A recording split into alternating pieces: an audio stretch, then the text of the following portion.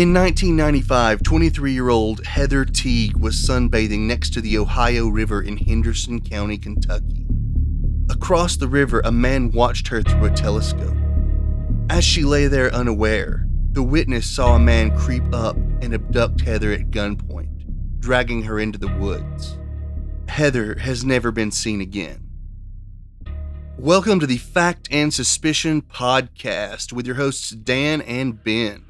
Tonight we will be discussing the abduction of Heather Teague.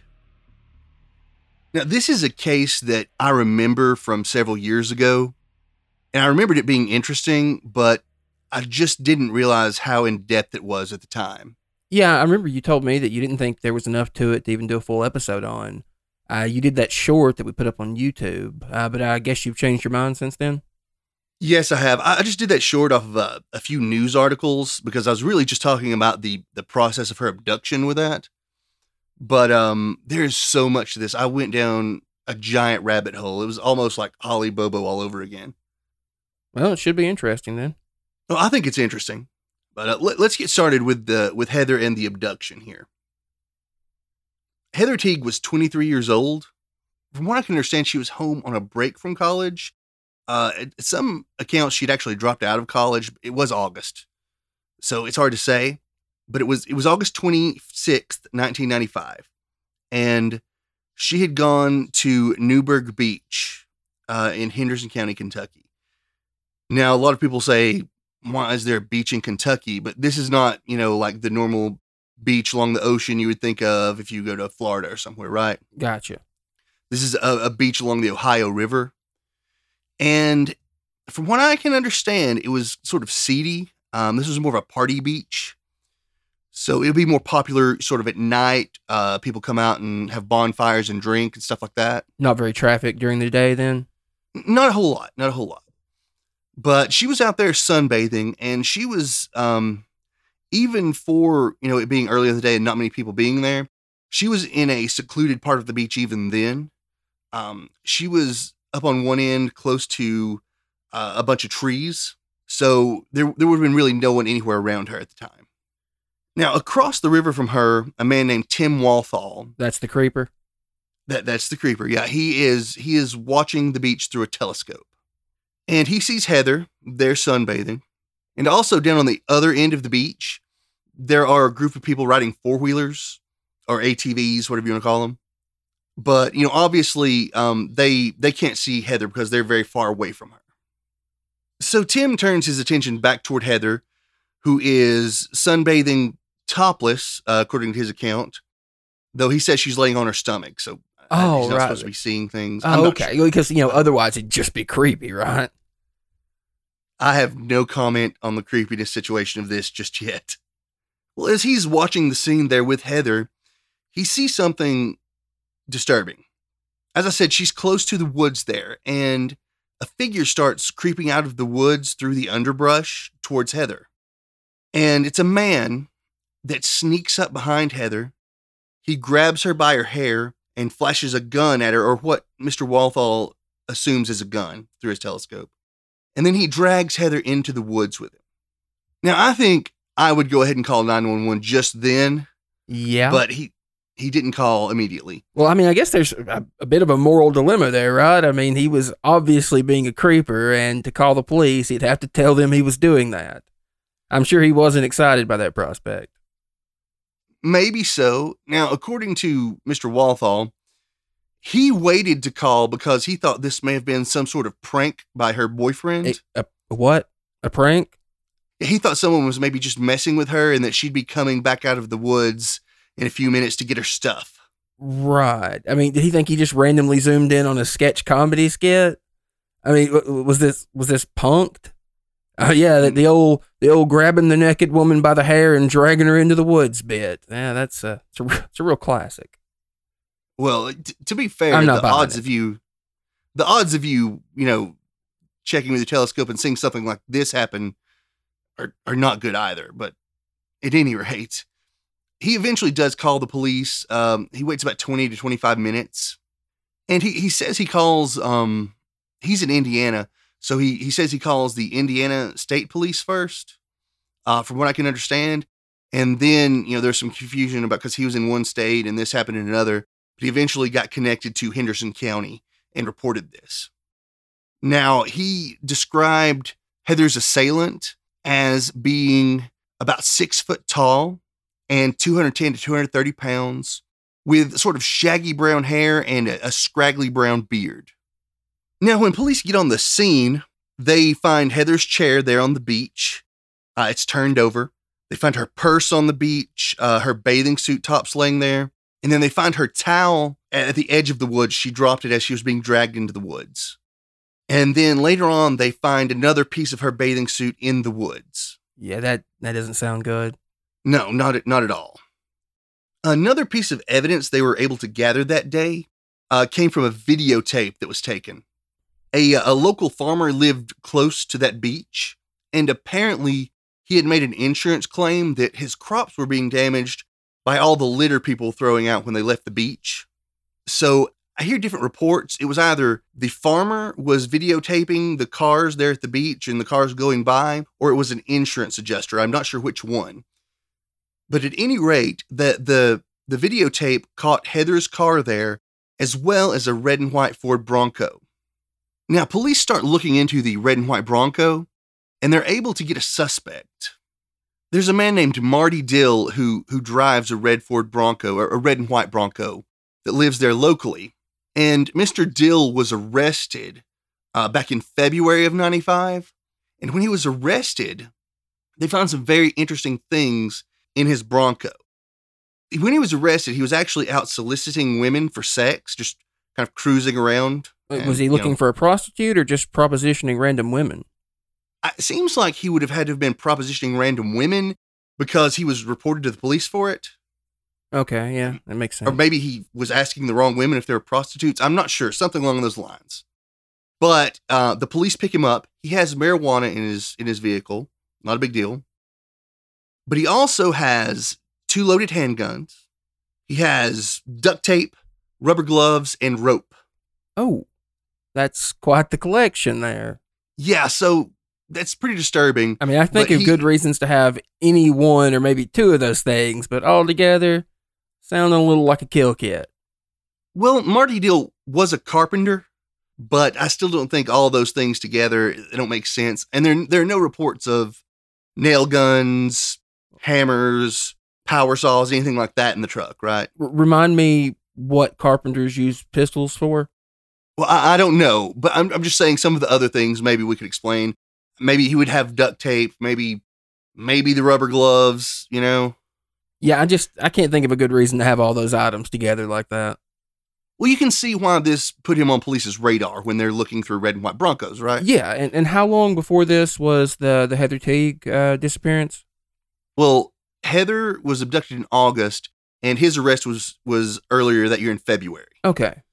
Now, something, if you're maybe watching a YouTube video or listening to another podcast about this, or reading a blog or an article, a lot of them get this detail wrong.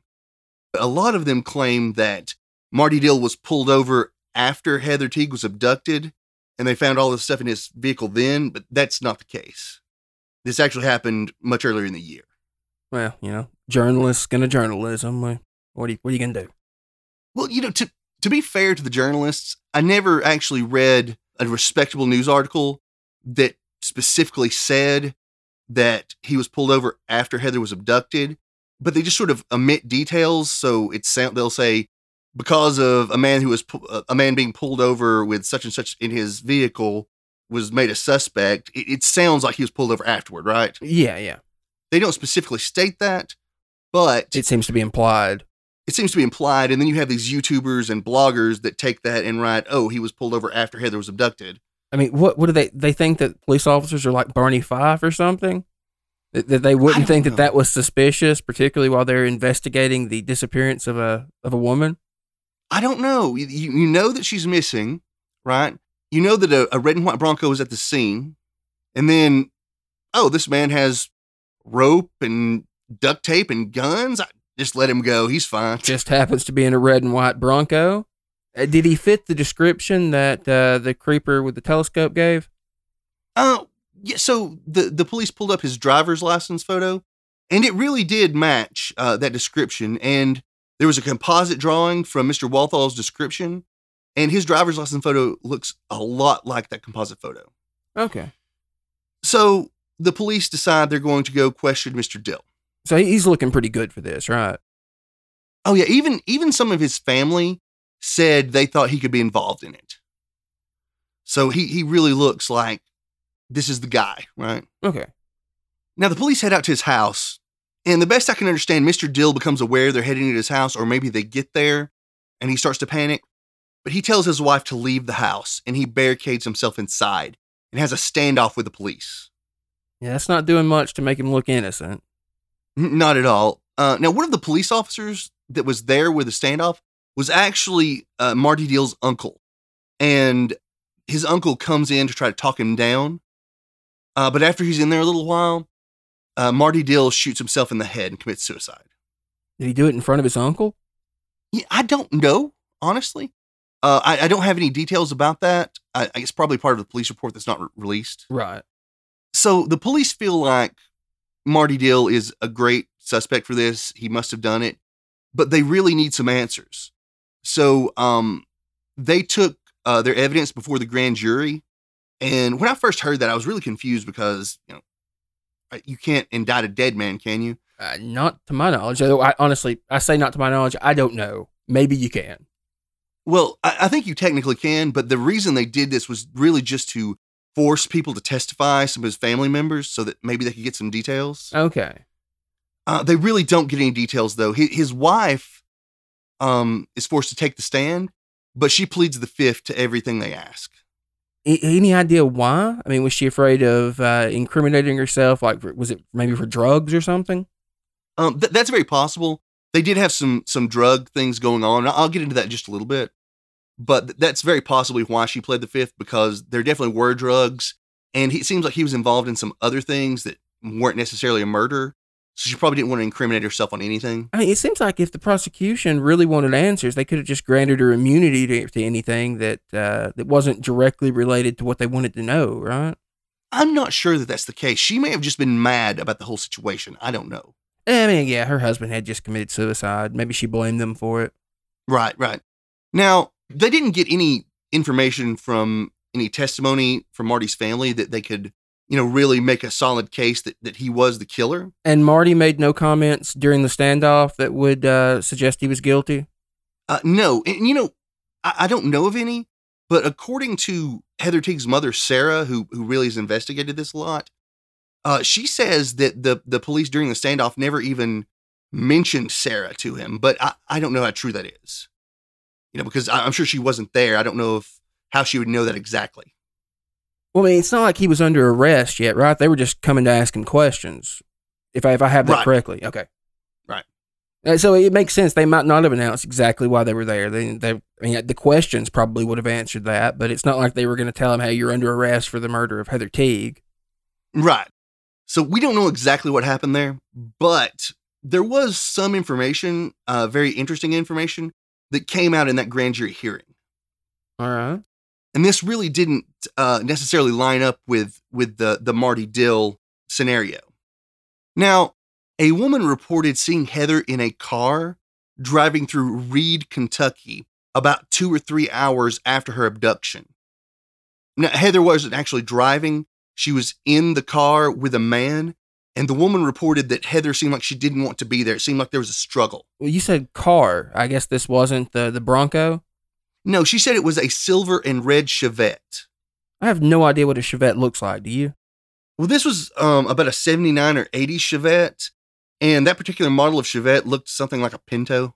Okay, yeah. That I'm familiar with. Ugly little cars. Right, so, well, the man that she saw him with did fit the description. He had the longer hair and a scraggly beard. So, this could have been her abductor in this Chevette.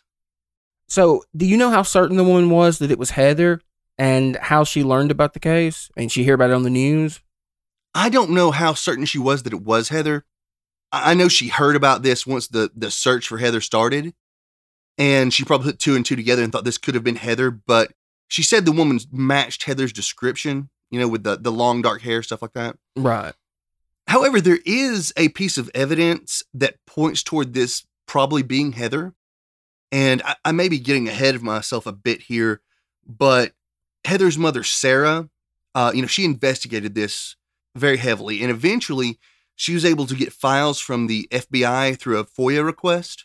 And a lot of those files are on the Find Heather Teague website. And I was just looking through those files.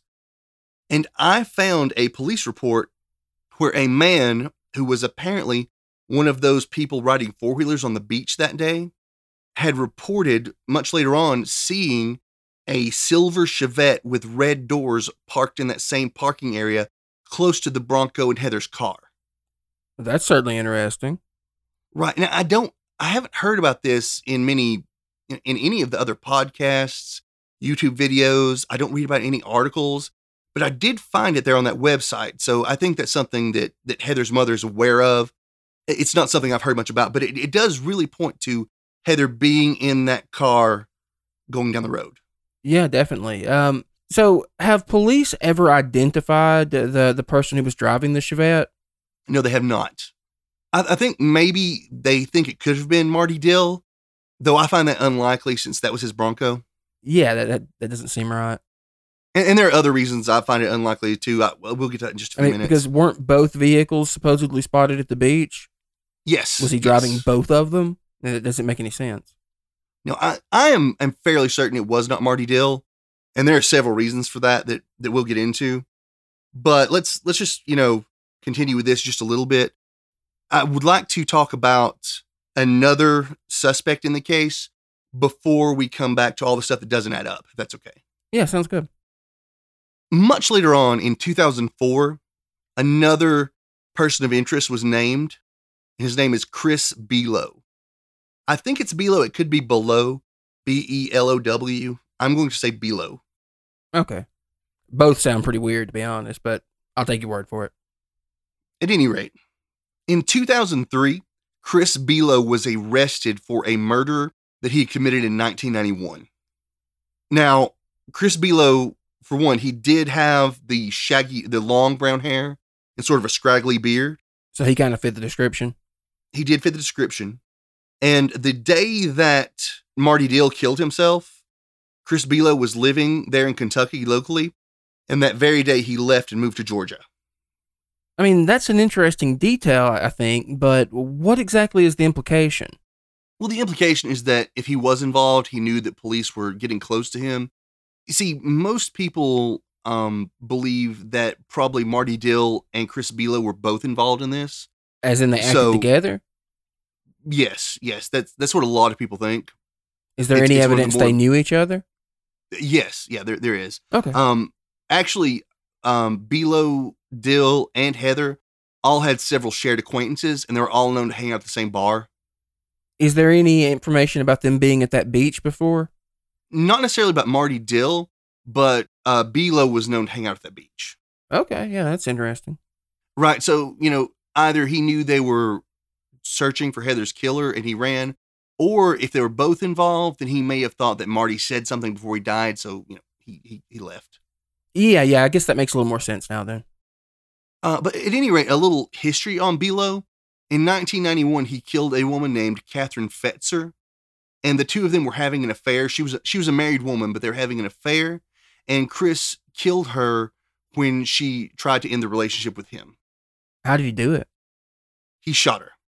Now, the way they actually caught him for this is in 2003, he was picked up because he'd been accused of molesting his niece. And while the police had him in custody, Detective Thomas from Ohio decided to interrogate him on this, and he interrogated him for 3 or 4 hours, and Below confessed. He said that he shot her in his apartment and disposed of her body in a dumpster. How long had he gotten away with this before confessing? 12 years. Oh, wow. Yeah, so it was a cold case. And apparently the police in Ohio had been pretty certain that he was guilty of this for a long time, but they couldn't just pin it on him, and they never found a body. So with the fact that they didn't find a body and they didn't have a great case other than Below's confession, they actually allowed him to make a plea deal. He pled guilty to involuntary manslaughter and was sentenced to 11 to 18 years. Okay. So this wasn't just like a crime of passion. Like, she didn't break up with him. He just pulled out a gun and shot her. He must have planned this then if he was able to dispose of the body. I'm really not sure. Now, he told police that he disposed of it in a dumpster, but he's been known to brag to his friends that he knew how to get rid of bodies. And he said that you would either feed the body to a hog or bury it in a shallow grave and cover it with lime.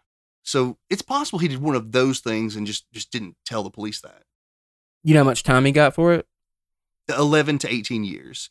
I don't think he's out just yet, but he should be getting out sometime this year. I looked him up and I found his profile on one of those inmate pen pal sites. Okay. So, and you know, I think a lot of people may be writing to him because he is a suspected serial killer at this point. Besides Catherine Fetzer and the suspicion of Heather Teague, he is suspected in 3 other murders. Now, is this like internet suspicion or has he been investigated for them? He's been named a suspect in all of these. Oh, okay. By police. Okay. They're all women that fit the sort of the same physical description as Catherine Fetzer and Heather Teague. They sort of look similar, about the same build, dark hair, things like that. Gotcha. And all of the others look just like that as well. And there are some other reasons police suspect him, but I don't have all the details on it. However, because of all these things, people think it's quite likely he may have been involved in Heather's disappearance. Yeah, I think that's reasonable. Now, there was one other thing about Bilo that it's really strange, and I've only heard this described, through audio, but apparently when his arms were resting at his sides, his hands were sort of turned inward. So like the back of his hands would rest against his thighs, if that makes sense. Imagine if you're standing up, right, and you're holding your hands by your sides. Okay. Then just turn them inwards until they're sort of backwards, and the back of your hands would touch up against your legs. And that was like his natural resting spot? Yeah, that was his natural resting position. And something that Tim Walthall said about the man that came up behind Heather Teague, he said that he thought it was really strange that the man kept his hands turned inward. So that was a major thing that really pointed toward Bilo as well. Now, as I said, I wanted to get into the things that just don't add up about this murder, or about this disappearance, rather. And the first thing that doesn't add up is that, remember how we said that Marty Dill, they pulled his driver's license picture and it looked just like that composite photo that was drawn from Walthall's description? Right. Well, it turns out that driver's license photo was 9 years old. Oh. And he really didn't look so much like that anymore. Yeah, that's a problem. Yeah. He was now bald and clean shaven. And there's no evidence that he had just recently shaved his head? No. Police, they want to say that he may have just recently shaved his head after he abducted Heather. But there is a photo from about a month before Heather's disappearance that Heather's mother dug up of Marty Dill, and he was bald and clean shaven then as well. Yeah, well, that's pretty devastating for the case against him, isn't it?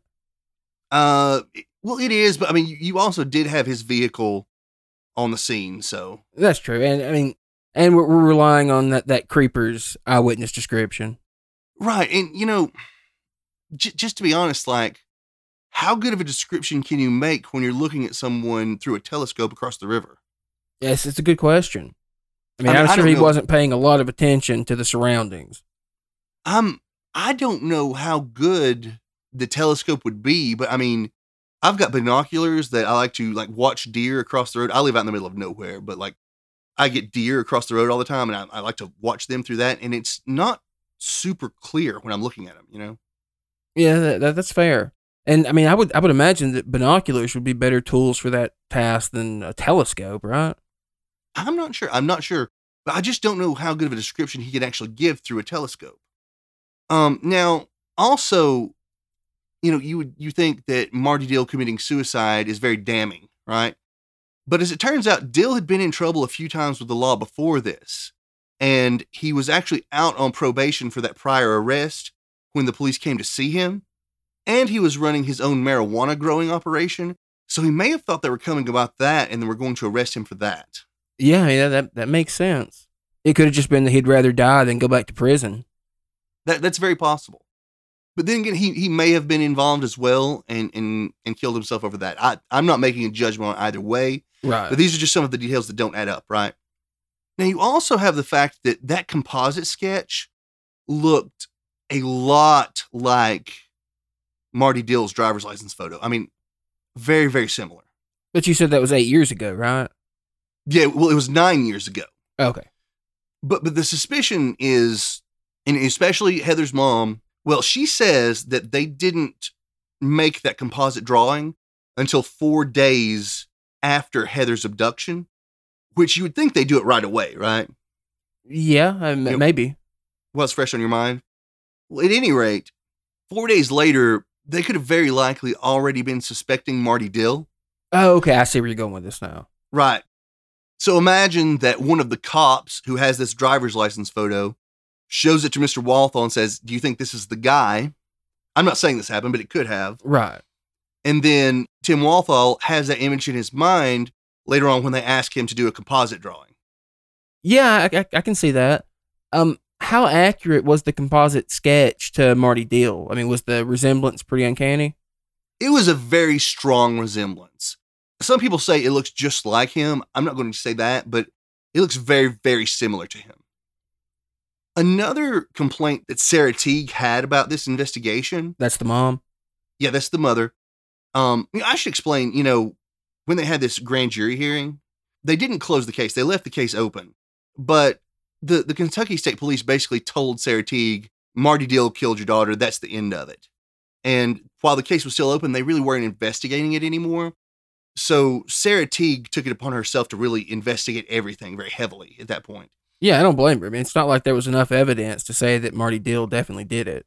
Right. She wanted more answers. And beyond that, she actually searched for Heather even more than the authorities did. I'm not saying that the Kentucky State Police didn't search. They searched the river. They searched a lot of areas for Heather. But Sarah organized a lot of private searches that covered a lot more ground. They searched almost the entire county. They searched bodies of water. They searched through abandoned buildings, barns, anything they could think of trying to find Heather's body. Did she do all this herself, or did she hire a private investigator? No, she's done just about all this herself. Wow. She does have a lawyer working with her, but I don't know of any private investigators. That's dedication. Now we're going to be getting into some claims that Sarah made. Most of this information is things that she got from the FBI documents, she got from the FOIA requests, things that she says she spoke to the FBI about, or just things that she picked up while working with police during this investigation. But some of them are pretty peculiar, I would say, and there's really no way we can substantiate any of this information. With me, it feels like some of these are a little erratic because they don't seem to support the same sort of conclusions, I feel like. And I'm not sure what to make of them, honestly. I mean, is it like conspiracy theory stuff? I mean, does it have a decent basis in reality at least? Honestly, it does sound a bit like it moves into conspiracy theory territory. And I'm not trying to say that I think Sarah Teague's crazy in any way. I mean, conspiracies happen. I mean, we did Danny Castellero, a few months back. So these things definitely happen. But I think the problem with this information is that, like I said, it doesn't all necessarily support the same conclusion. And I'm not sure if Sarah has like a real solid theory of exactly what she thinks happened. So even if the stuff is true, you're not really sure what to make of it? Right. I'm definitely not sure what to make of this stuff. And I don't know for sure if Sarah knows either. But I want to get into a lot of these claims she's made. And she's made a lot of claims. I'm just going to get into some of the bigger ones. And I'm taking most of this from her interviews that she's done with a podcast called Southern Gone. She and her lawyer both interviewed with them. And also some court documents I found from the case where she sued the Kentucky State Police for the recordings of the 911 call. If nothing else, it should at least be entertaining. Well, yeah, it's very interesting. A major problem that Sarah had with this whole investigation was that she feels like Tim Walthall was present through a lot of it, and he was there more than a witness should be. He was the creeper, right? Yeah. He is the person that witnessed the abduction through the telescope. Now, Sarah says that when police got on scene, that he got in his boat and came across the river to meet with the police. And he was there while they were searching the beach for evidence. And he was even there, when they found that piece of Heather's bathing suit in the woods. They let him wander around the crime scene? I mean, he was the only eyewitness. Right. That's the claim. And, I don't have any way to substantiate that. But if that's true, there are a lot of reasons that's a problem. Right, yeah. For one, with him being the only witness and with it being such a weird circumstance, you would think he would be the initial suspect, right? Of course. But, police seem to believe him. I mean, considering what he was doing at the time, they probably thought if he was willing to confess to that he was likely telling the truth. I mean, it was pretty embarrassing. Yeah, I would say it was embarrassing. And also, if he was guilty of something, why even call the police? Right? Yeah, it's a good question. But that's not the only problem. I mean, for one, you can't have any civilian poking around a crime scene. They don't know how to properly investigate or keep from, destroying evidence, right? Yeah, of course. And then I think the biggest thing to me about that is I feel like anything he possibly sees there, looking around the beach, that could change his memory of exactly what happened, Yeah, of course. So you would think that if he did come over, maybe to give them a statement or something, that they would take him to the side, have him sit in a police car while, an officer questions him, and they keep him away from the actual scene. I mean, that seems like it makes sense. Yeah, I don't know what he was doing, just wandering around over there. I don't either. Was he helping with the search? Is that the idea? That's the claim. That's the claim. And like I said, she said he was right there when they found that piece of the bathing suit in the woods with them, which is if that's true, it's weird. It's very weird. Now, it's not just that. She said that anytime she was at the police station, giving a statement or questioning about something, she said almost anytime she was there, Tim Walthall was there as well. She'd run into him in the station. Really? Yeah, which seems super I'm not really strange sure as what well. to make of that. I mean, is she implying that he had some sort of relationship with the police? I mean, other than just being a witness? Yeah, she's definitely implying that. Okay. Definitely. Though I just can't make sense of why else he would be there all the time, really. Oh, yeah, of course. Maybe if they want to talk to her and they're working on the case that day, they'd want to talk to him as well, but that seems like a stretch to me. And my guess is she probably dropped in on them unannounced quite a bit. I mean, victims' families tend to keep up with the cops about what's going on. Yeah, I would think so. And she also, and this is, the strangest part of him being there so often, she said that when the police went to Marty Dill's home and they had the police standoff. When he killed himself? Yeah, when he killed himself, she says that Tim Walthall was there that day as well. What the hell would he have been doing there?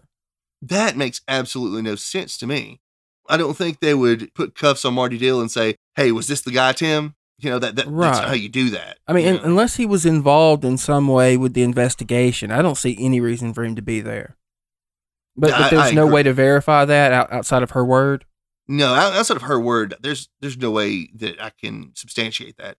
So, like I said, I don't know if it was true, and maybe she just heard a report from someone that was wrong. I don't know. If it's true, If it's that's unusual. True. Very unusual.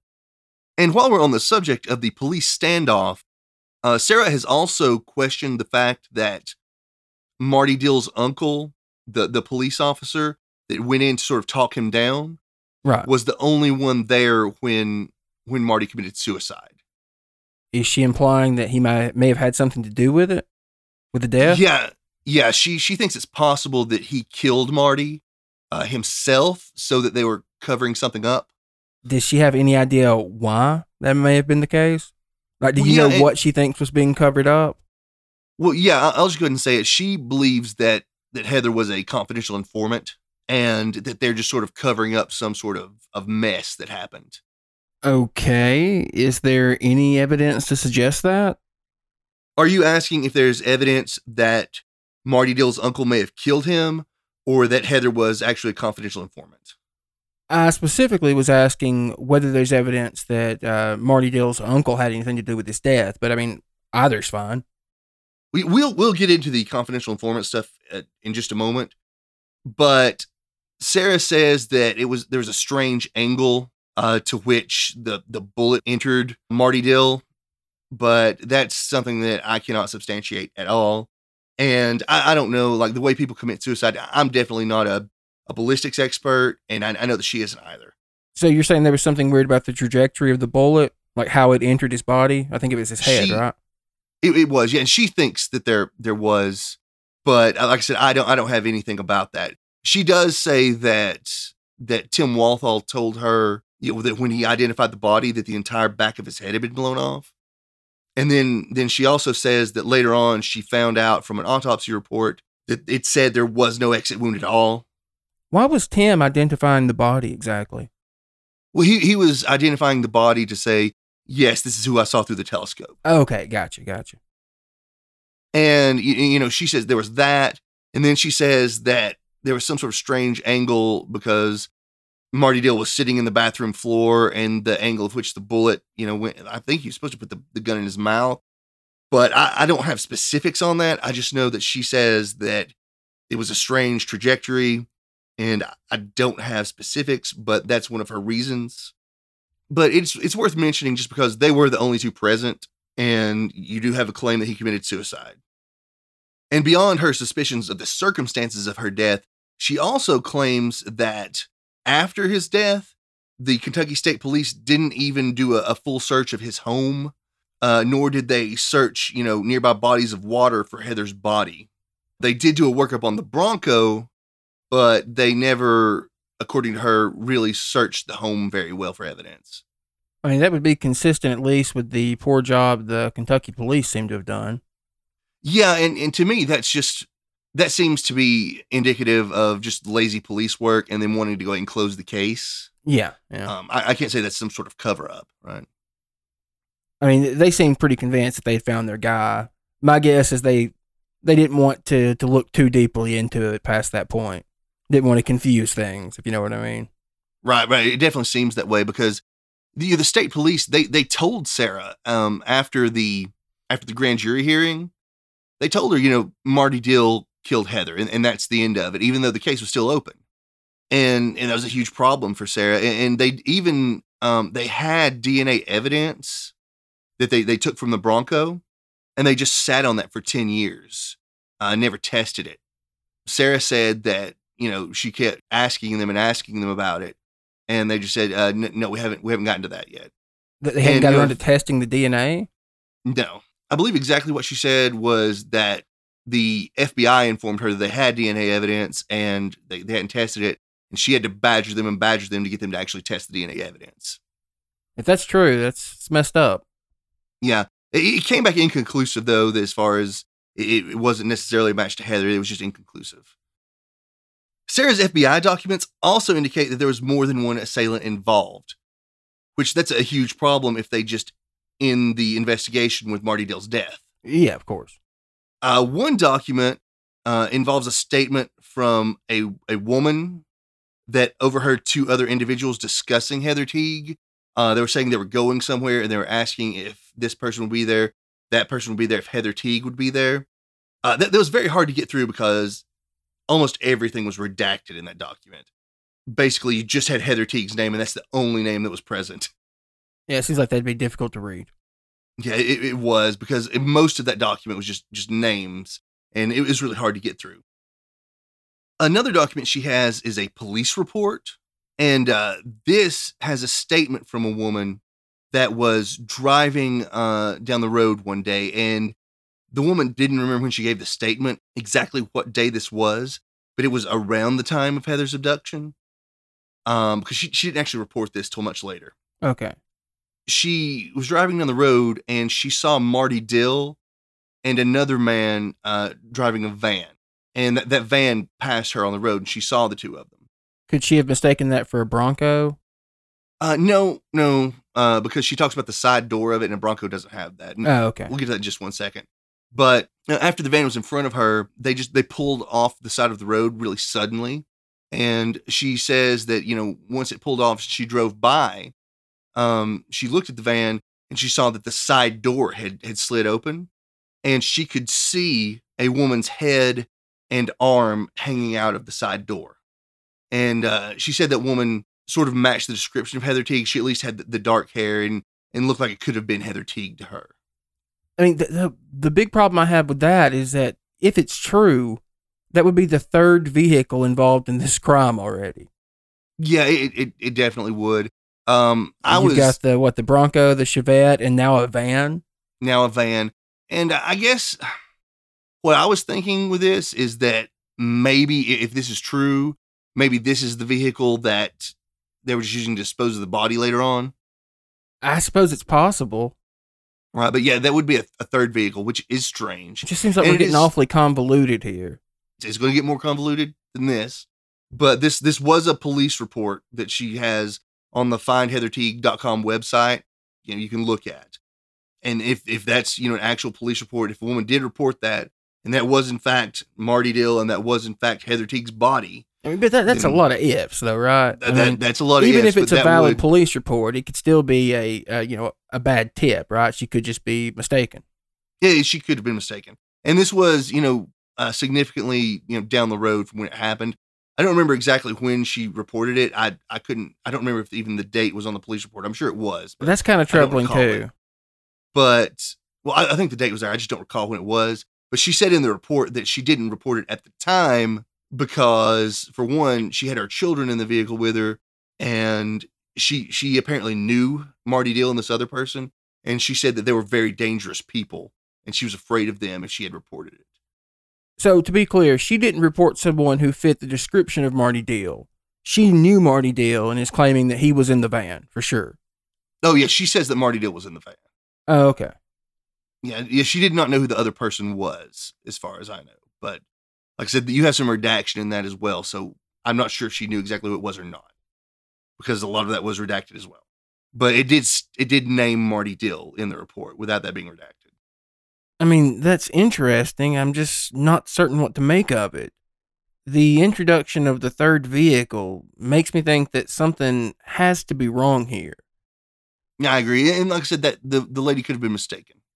Yeah, I think that's probably the case, honestly.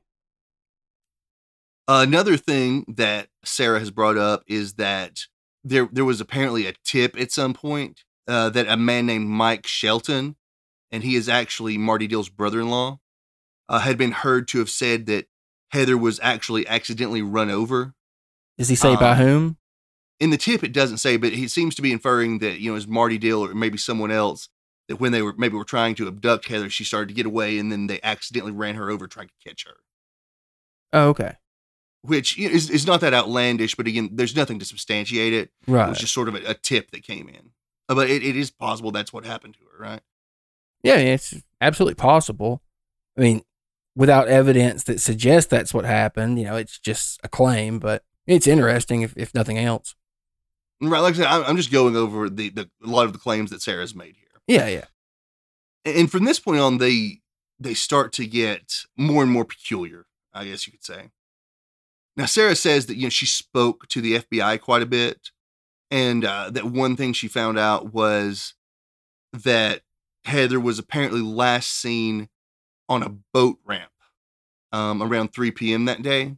A boat ramp? A boat ramp, yeah. That I guess that, I don't know if she was supposed to be getting on a boat or what. And I've often wondered if this is not somehow tied into the lady that said she saw her in that Chevette going down the road, because that was around 3 p.m. as well. So if that was, supposed to be close to a boat ramp, that may be tied to that, but I don't know. But she says that, you have another sighting of her, on a boat ramp about 3 p.m. Did she give any other specifics? Like, where was this boat ramp? Where was it located? It was just a local boat ramp. She never gave the specific location. I don't know that she had the specific location. But that's something she stated over and over, is that, apparently Sarah was seen again after that. So we have Sarah, being seen several times. And this was after she was supposedly dragged into the woods in the other story? Yeah, this would be about 2 or 3 hours after she's dragged into the woods. But the reason I say that is we don't know exactly what time the abduction occurred. By most reports, we say it's around 12:30, maybe 1. And then this was at 3 p.m. I mean, does that really make any sense to you? Would she be seen alive after being dragged into the woods like that? Not really, no. But the sighting of her in the Chevette, like, she was definitely alive in the Chevette, if that was in fact Heather. Yeah, I mean, I suppose she could have been kidnapped. Yeah, so we have her, there on a boat ramp at 3 p.m. And whether that, that may just be a tip where someone was mistaken again. But that's something that, Sarah states quite a bit. All right, so what's next? Well, now we're going to get into the details where Sarah believes that Heather was a confidential informant. All right. And, she says that the FBI told her point blank that Heather was a confidential informant for the local police, apparently. And according to Sarah, Heather had met with a Henderson police officer the night before her abduction. Did she say which police officer it was or why they met? No, that it was just that it was a Henderson police officer. And apparently there was an FBI agent that was meeting with her as well. And this was just about her informant status and probably, passing information. I mean, it'd be nice to have a few more details there, but... Well, Sarah says that it has something to do with drugs. And she believes that there was some sort of sting operation that was supposed to be happening on the beach that day. And that something went wrong with it, and that's what the problem was. So that Sarah would have been involved in it? Heather would have been involved in it. Yeah. Oh, yeah, I'm sorry. Yeah, Heather would have been involved. Yes, Sarah thinks that Heather was an informant, and she was involved in some sort of sting operation on the beach that day. And, she thinks that something went wrong with it, which led to Heather losing her life. And the Kentucky State Police had to cover that up at that point because they weren't able to protect their informant. And like I said, this is just a theory that Sarah has put forth. I'm assuming she doesn't have a lot of evidence to back it up. Not a lot of evidence, but other than the fact that she's been told by the FBI that Heather was a confidential informant. And these are the conclusions she's coming to, right? Basically, all of her evidence is from, her conversations with the FBI and those documents she has. And as far as her conversations with the FBI go, that really leads us to probably the strangest claim that I've heard from this. She says that in 2008, a lady named Samantha Deegan, who was a victim's advocate with the FBI, called her. And Samantha told Sarah that she was being fired, and she wanted her to know that Heather had been hired by the Democratic Party. And I do not know what that means, but... Did she give any specifics there? No. And according to Sarah, this was very cryptic to her. I just mentioned it because she said that in interviews, and that's also, in the documents from the court filing she made against the Kentucky State Police. So... But what would any political party have to do with this? I don't know. Even if it was a sting operation, even if you have local government corruption, I don't know what a political party would have to do with it. I mean, it might make sense if this were like Mena, Arkansas in the early 90s, but... Right, but I don't know, man. I don't guess there's any evidence of cocaine trafficking through this city, is there? Well, no evidence, but I've heard Sarah mention it. Oh, okay. I've heard her mention cocaine, but I don't think the CIA was running coke through Henderson, Kentucky. So I don't. I say CIA. I'm just talking about like the case you mentioned there. Right. I mean, that's what happened in Mena. Right. They weren't involved in this. I'm not trying to bring that forward, but I'm sorry. That's allegedly what happened in Mena. Right. We know the CIA has dealt with cocaine plenty of times before, but that's neither here nor there. The CIA has allegedly dealt with cocaine before. Sorry. I left out allegedly. I'm sorry. It happens. But yeah, I have no idea what what this claim about the Democratic Party could mean. It's just, I mean, it's completely devoid of context. Yeah, it is. And it was devoid of context to Sarah as well. I mean, for one, parties don't hire people. People do. I mean, yeah, I don't get it.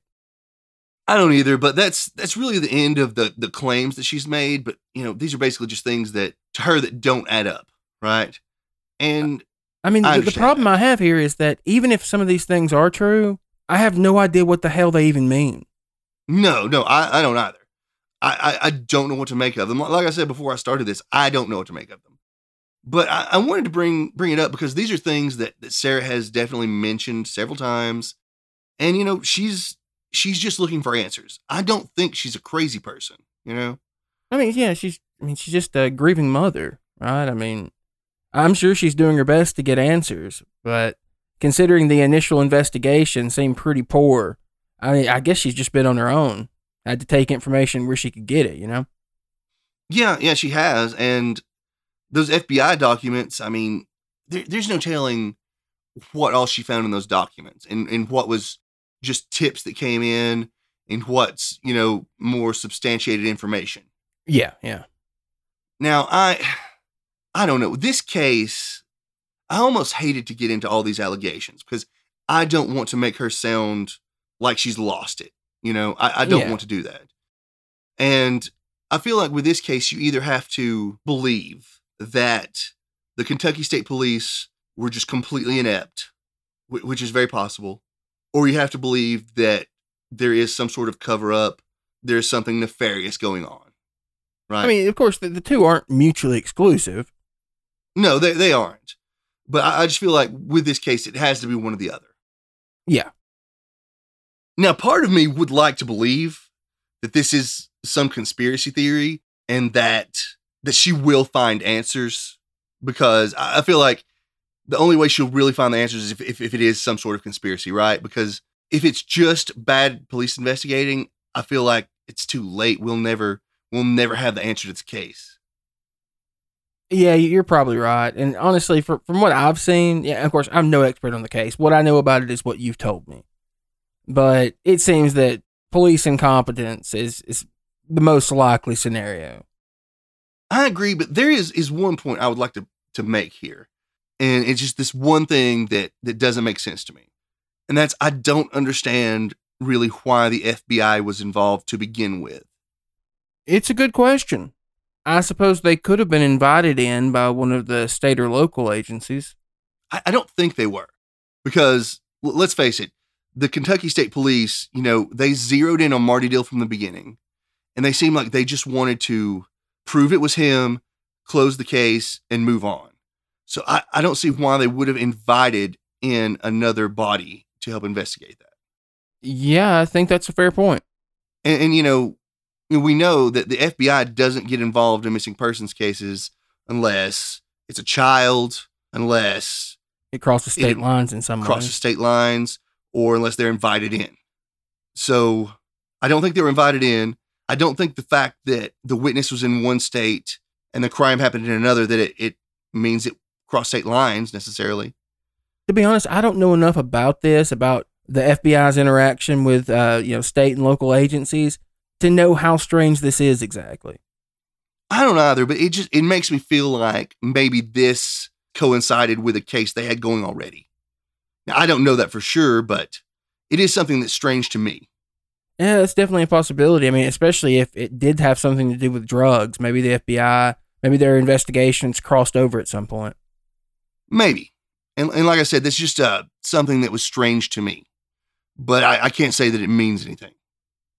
What do you think, though? Like, what do you think's more likely? Do you have any real thoughts on this?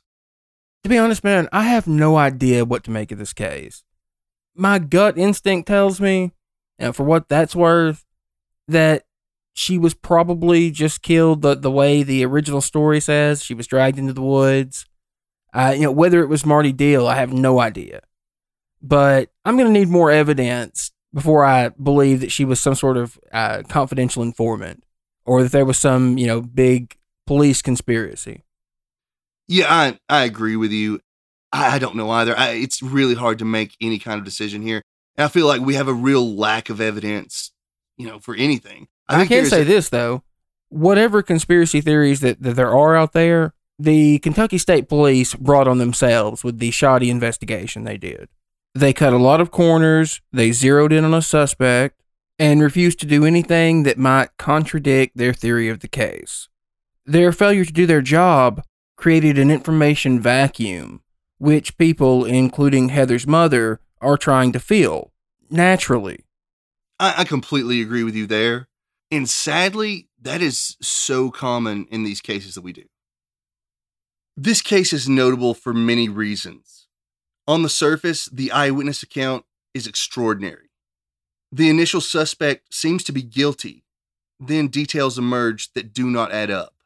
Sarah Teague may have made outlandish claims, but I know this woman is dedicated to finding the truth of what happened to her daughter. The theories she puts forth lack evidence, so I won't claim that I believe them. But I can't say that I disbelieve Sarah either. This family needs real answers, and the information they have now is cryptic at best. If you have any information that may help in the investigation of what happened to Heather Teague, her mother would prefer that you contact her instead of the Kentucky State Police. Her contact information can be found on her website, findheatherteague.com. We'd like to thank you for listening to the Fact and Suspicion podcast. If you have any comments for us, or if you'd like to suggest a case for us to cover, we'd like for you to reach out to us through Twitter @andsuspicion or through email factandsuspicion@gmail.com.